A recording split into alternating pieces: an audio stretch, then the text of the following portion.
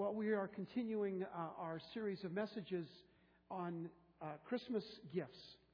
And today we're looking at the fourth gift that we find under God's Christmas tree, which is the cross of Jesus Christ. And that fourth gift is the gift of love. For those of you who are joining us for the first time, we've been looking at a wonderful passage of Scripture from Romans chapter 5 that lists about 12 different things that God wants to give to His children. And we picked out 5 of those. And Christmas Eve and just tomorrow night we'll look at the last gift that really is the most powerful gift. And that's the gift of reconciliation. The gift being brought back to God. And at that service, and I hope that you'll all, again, invite your friends and your family. We're going to have a theme of welcome home. Welcome home to your family. Welcome home to the church. And welcome home to Christ. And so I would really encourage you to invite people to come tomorrow night to this wonderful service that we'll have for you.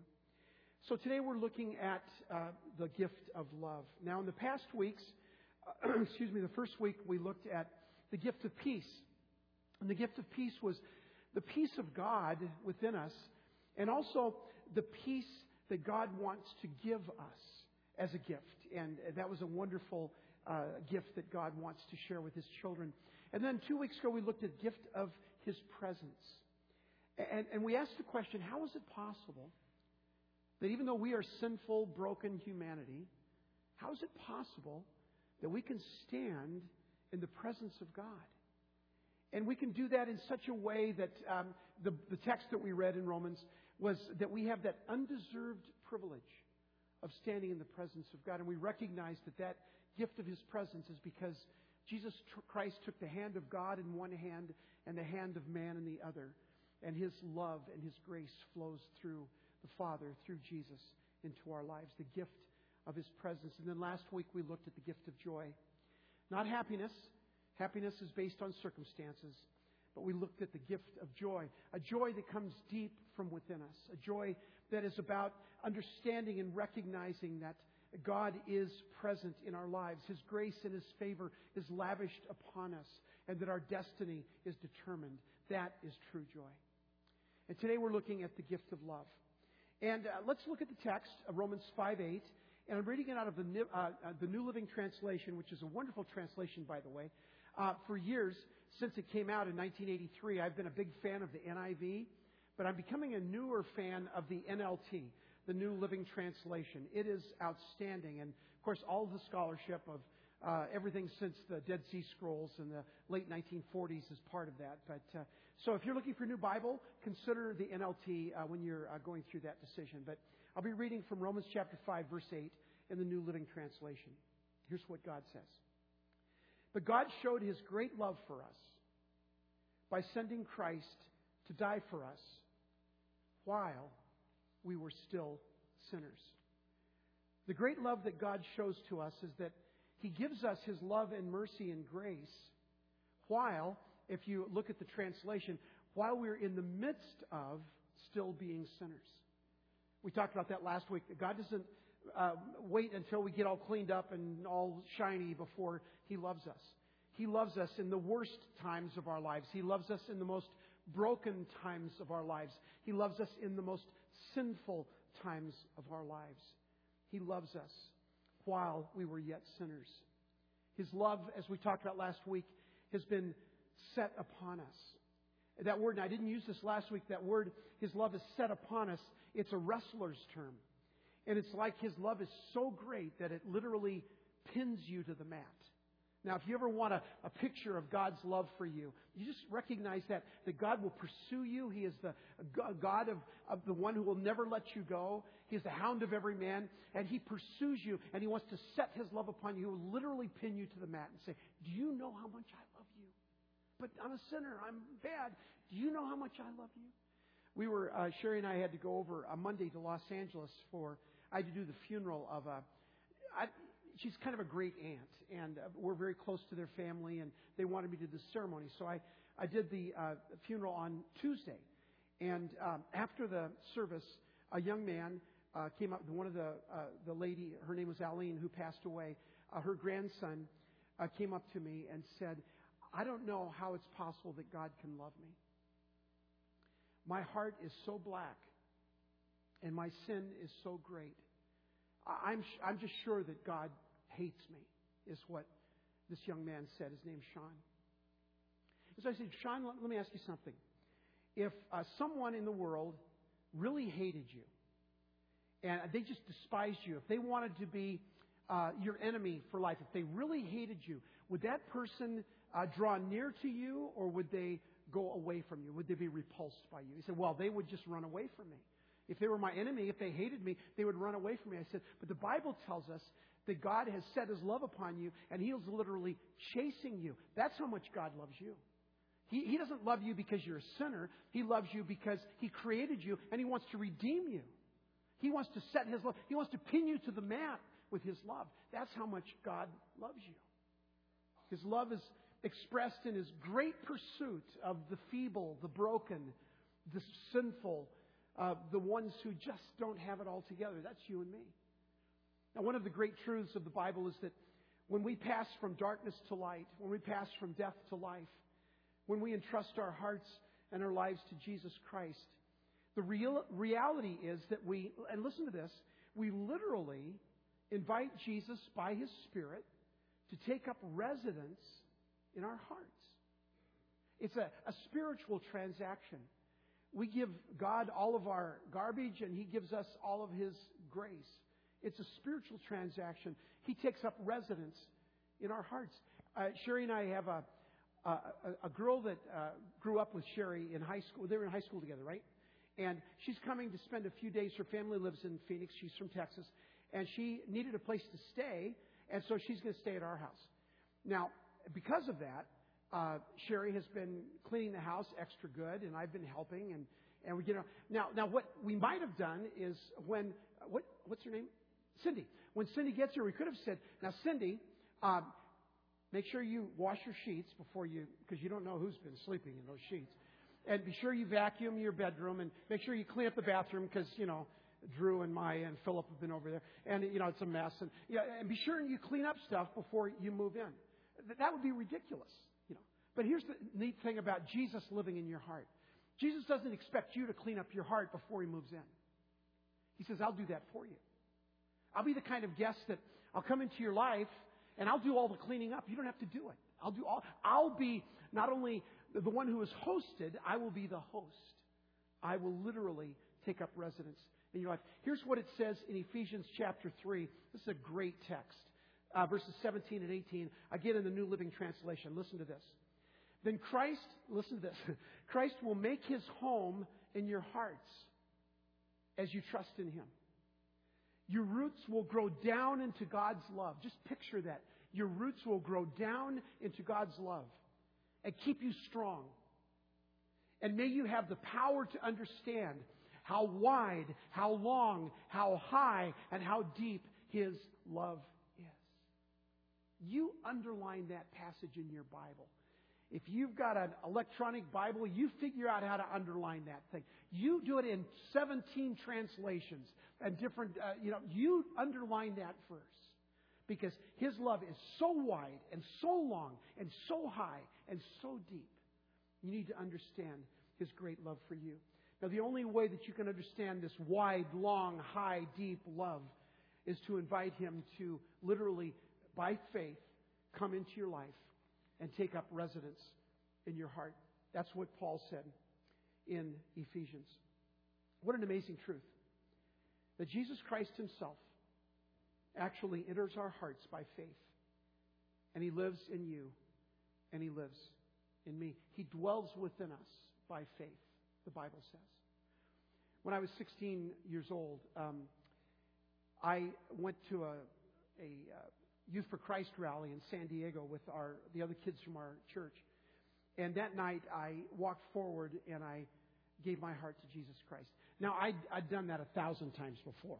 Because as a kid growing up in church, every week, I realized how bad I was. And I just said, "God, save me again, because I'm really needing it." But this time there was just something, it was kind of a transaction that adults would make. Even though I was only 16, I felt like it was that kind of a transaction. I really understood what it meant to commit my life to Jesus. Now, so Jesus came into my life when I was 16 years old. And so all of these years later, these 48 years later, Jesus Christ is still living in my heart. And that's what I want to talk about today. Now, in the 1960s, there was a movement. It was led actually by a Catholic bishop.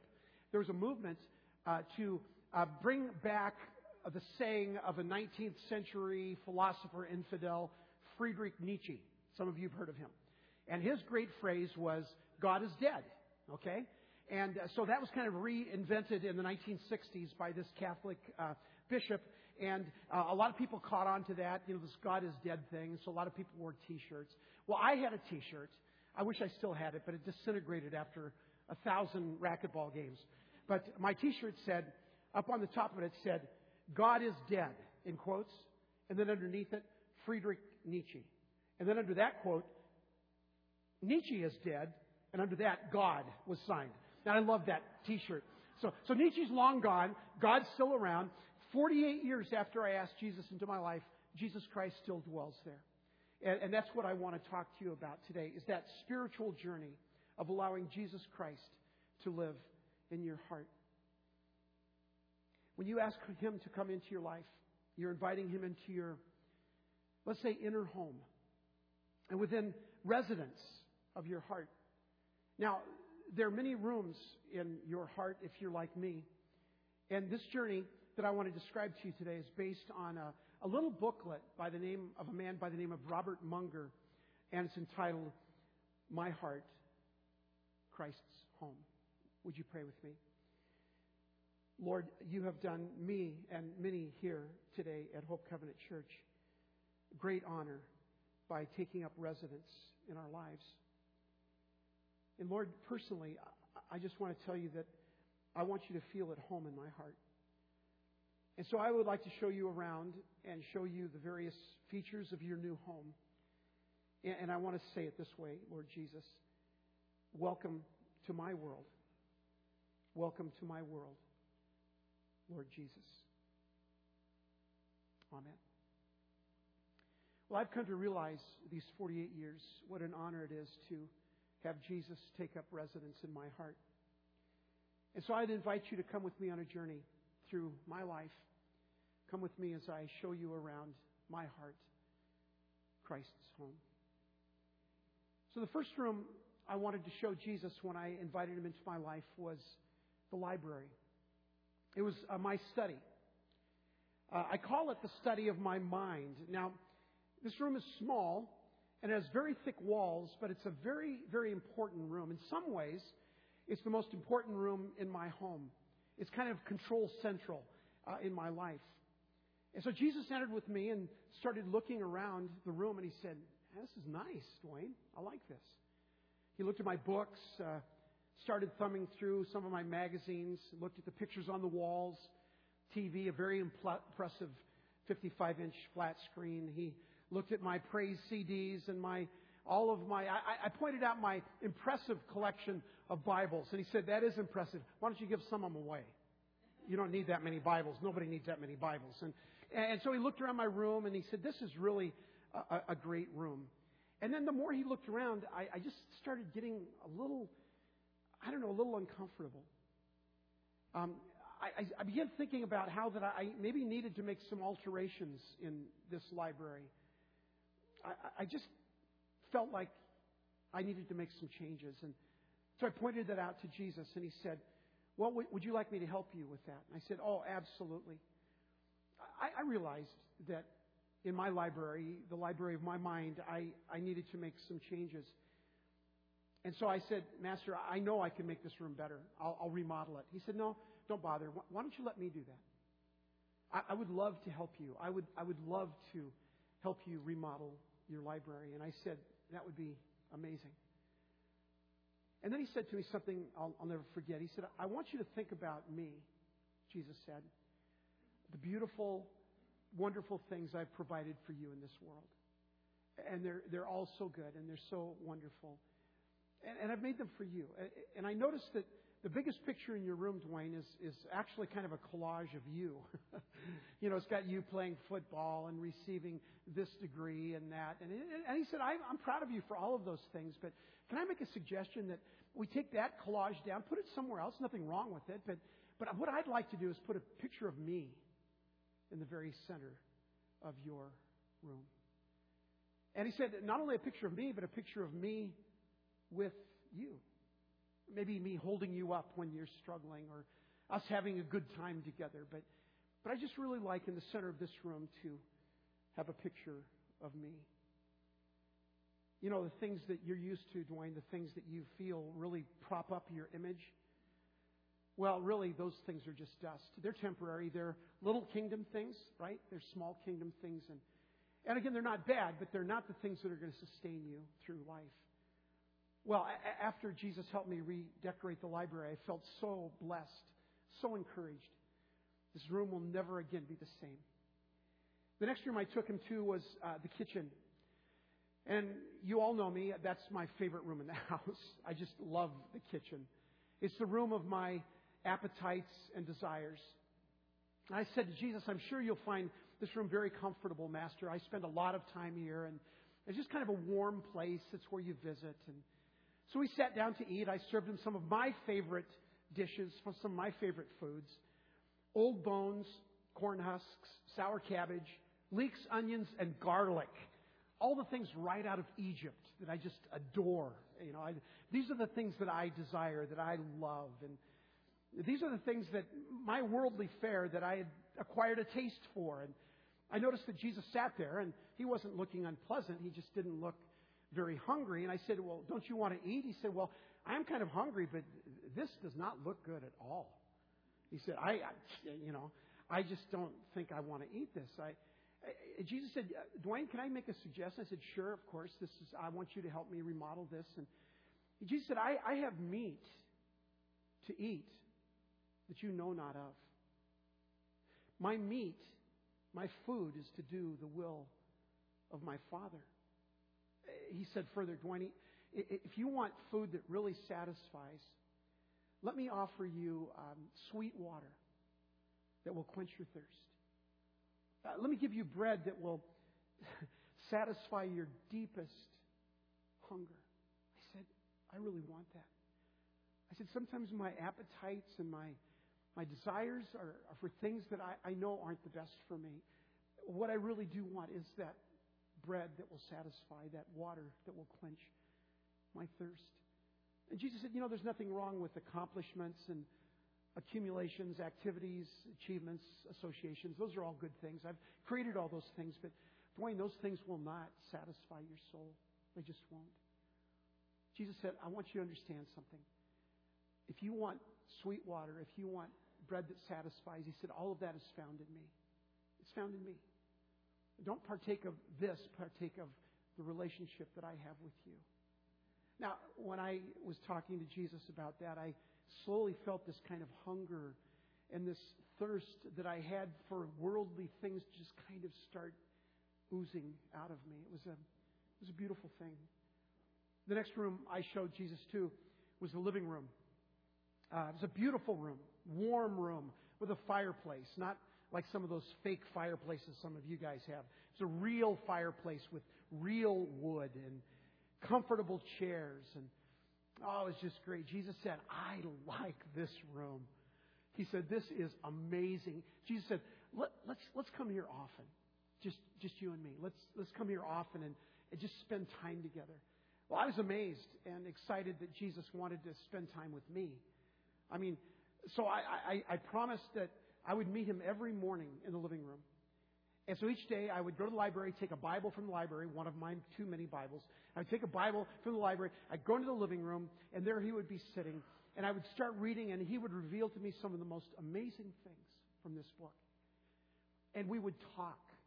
And he would tell me about his love for me and his grace and his purpose for my life. And I can't tell you how precious these times alone with Jesus were. They were just like breath to me. It was amazing. But as the days passed, as you would experience, sometimes I would get very busy. After all, I am a pastor, and always doing important things, right? And so I would be very busy, and sometimes I kind of rush through our time together. Jesus would always understand. There was never a sense of condemnation or shame or anything like that. He would understand. He said, "Go ahead. I know you got lots to do." And so I would.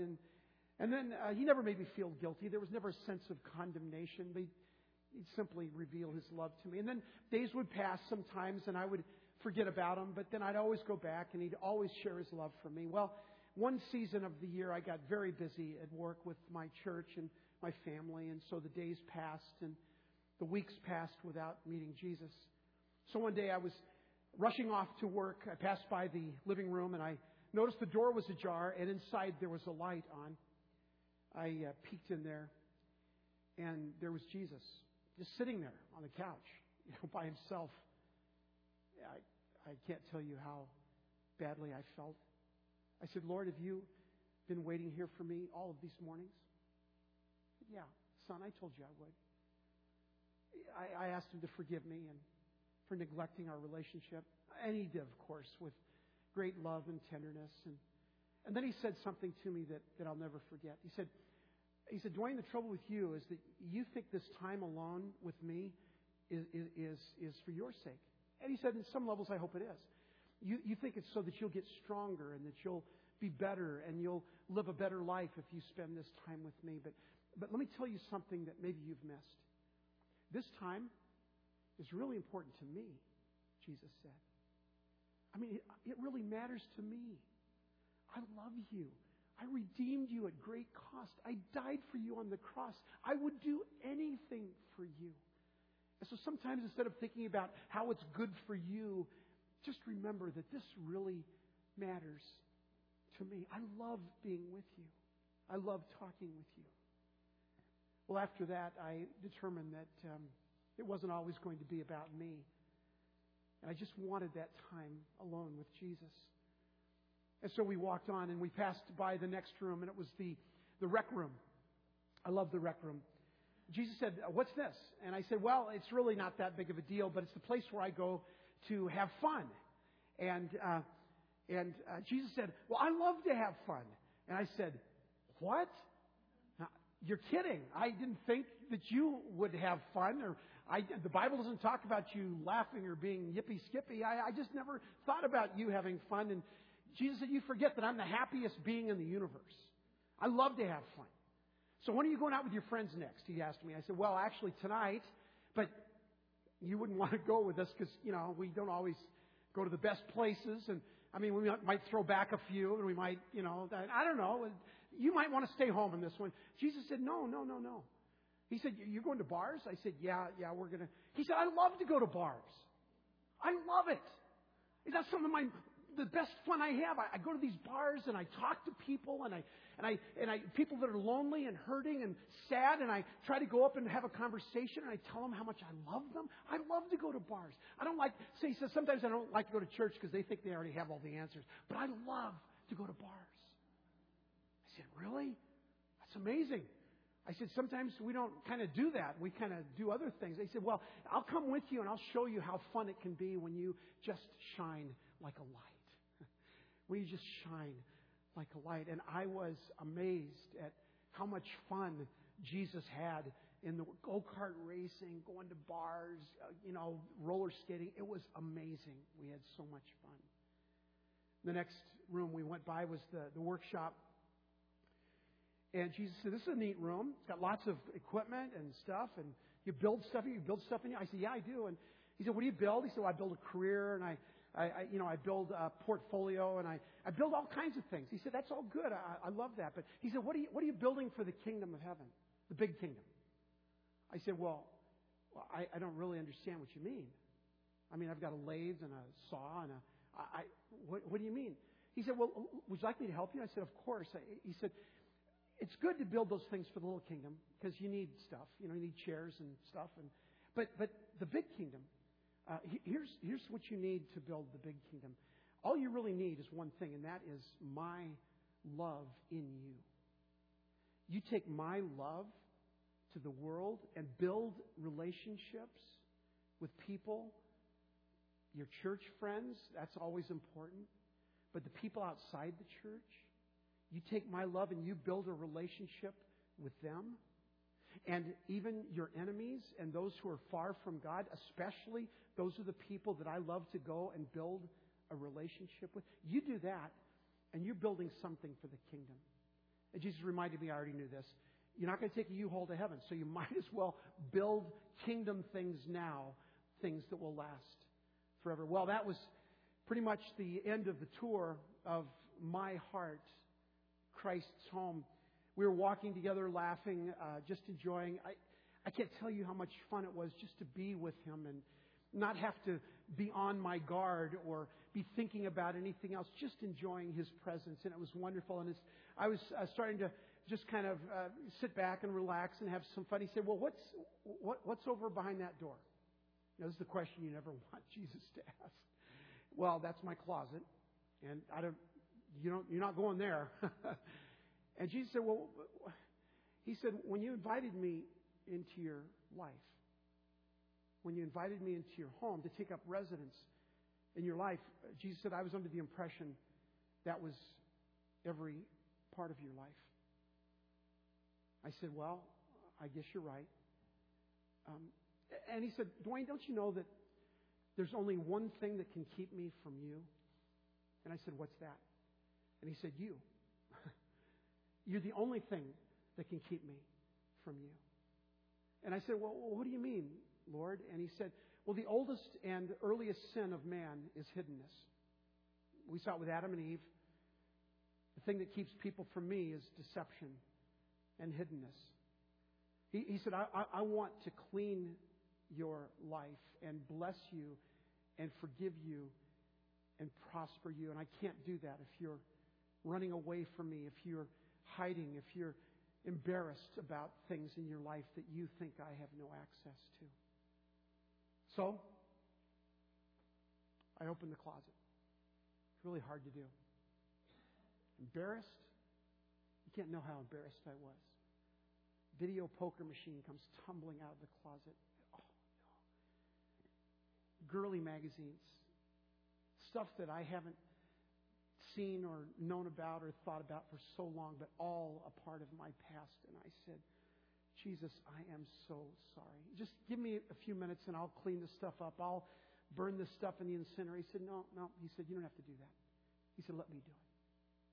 He said, Dwayne, I've seen when you've tried to clean this mess up before, you just shove it in the closet. It's not working. Let me take care of it. And so He did. Sometimes I miss that stuff.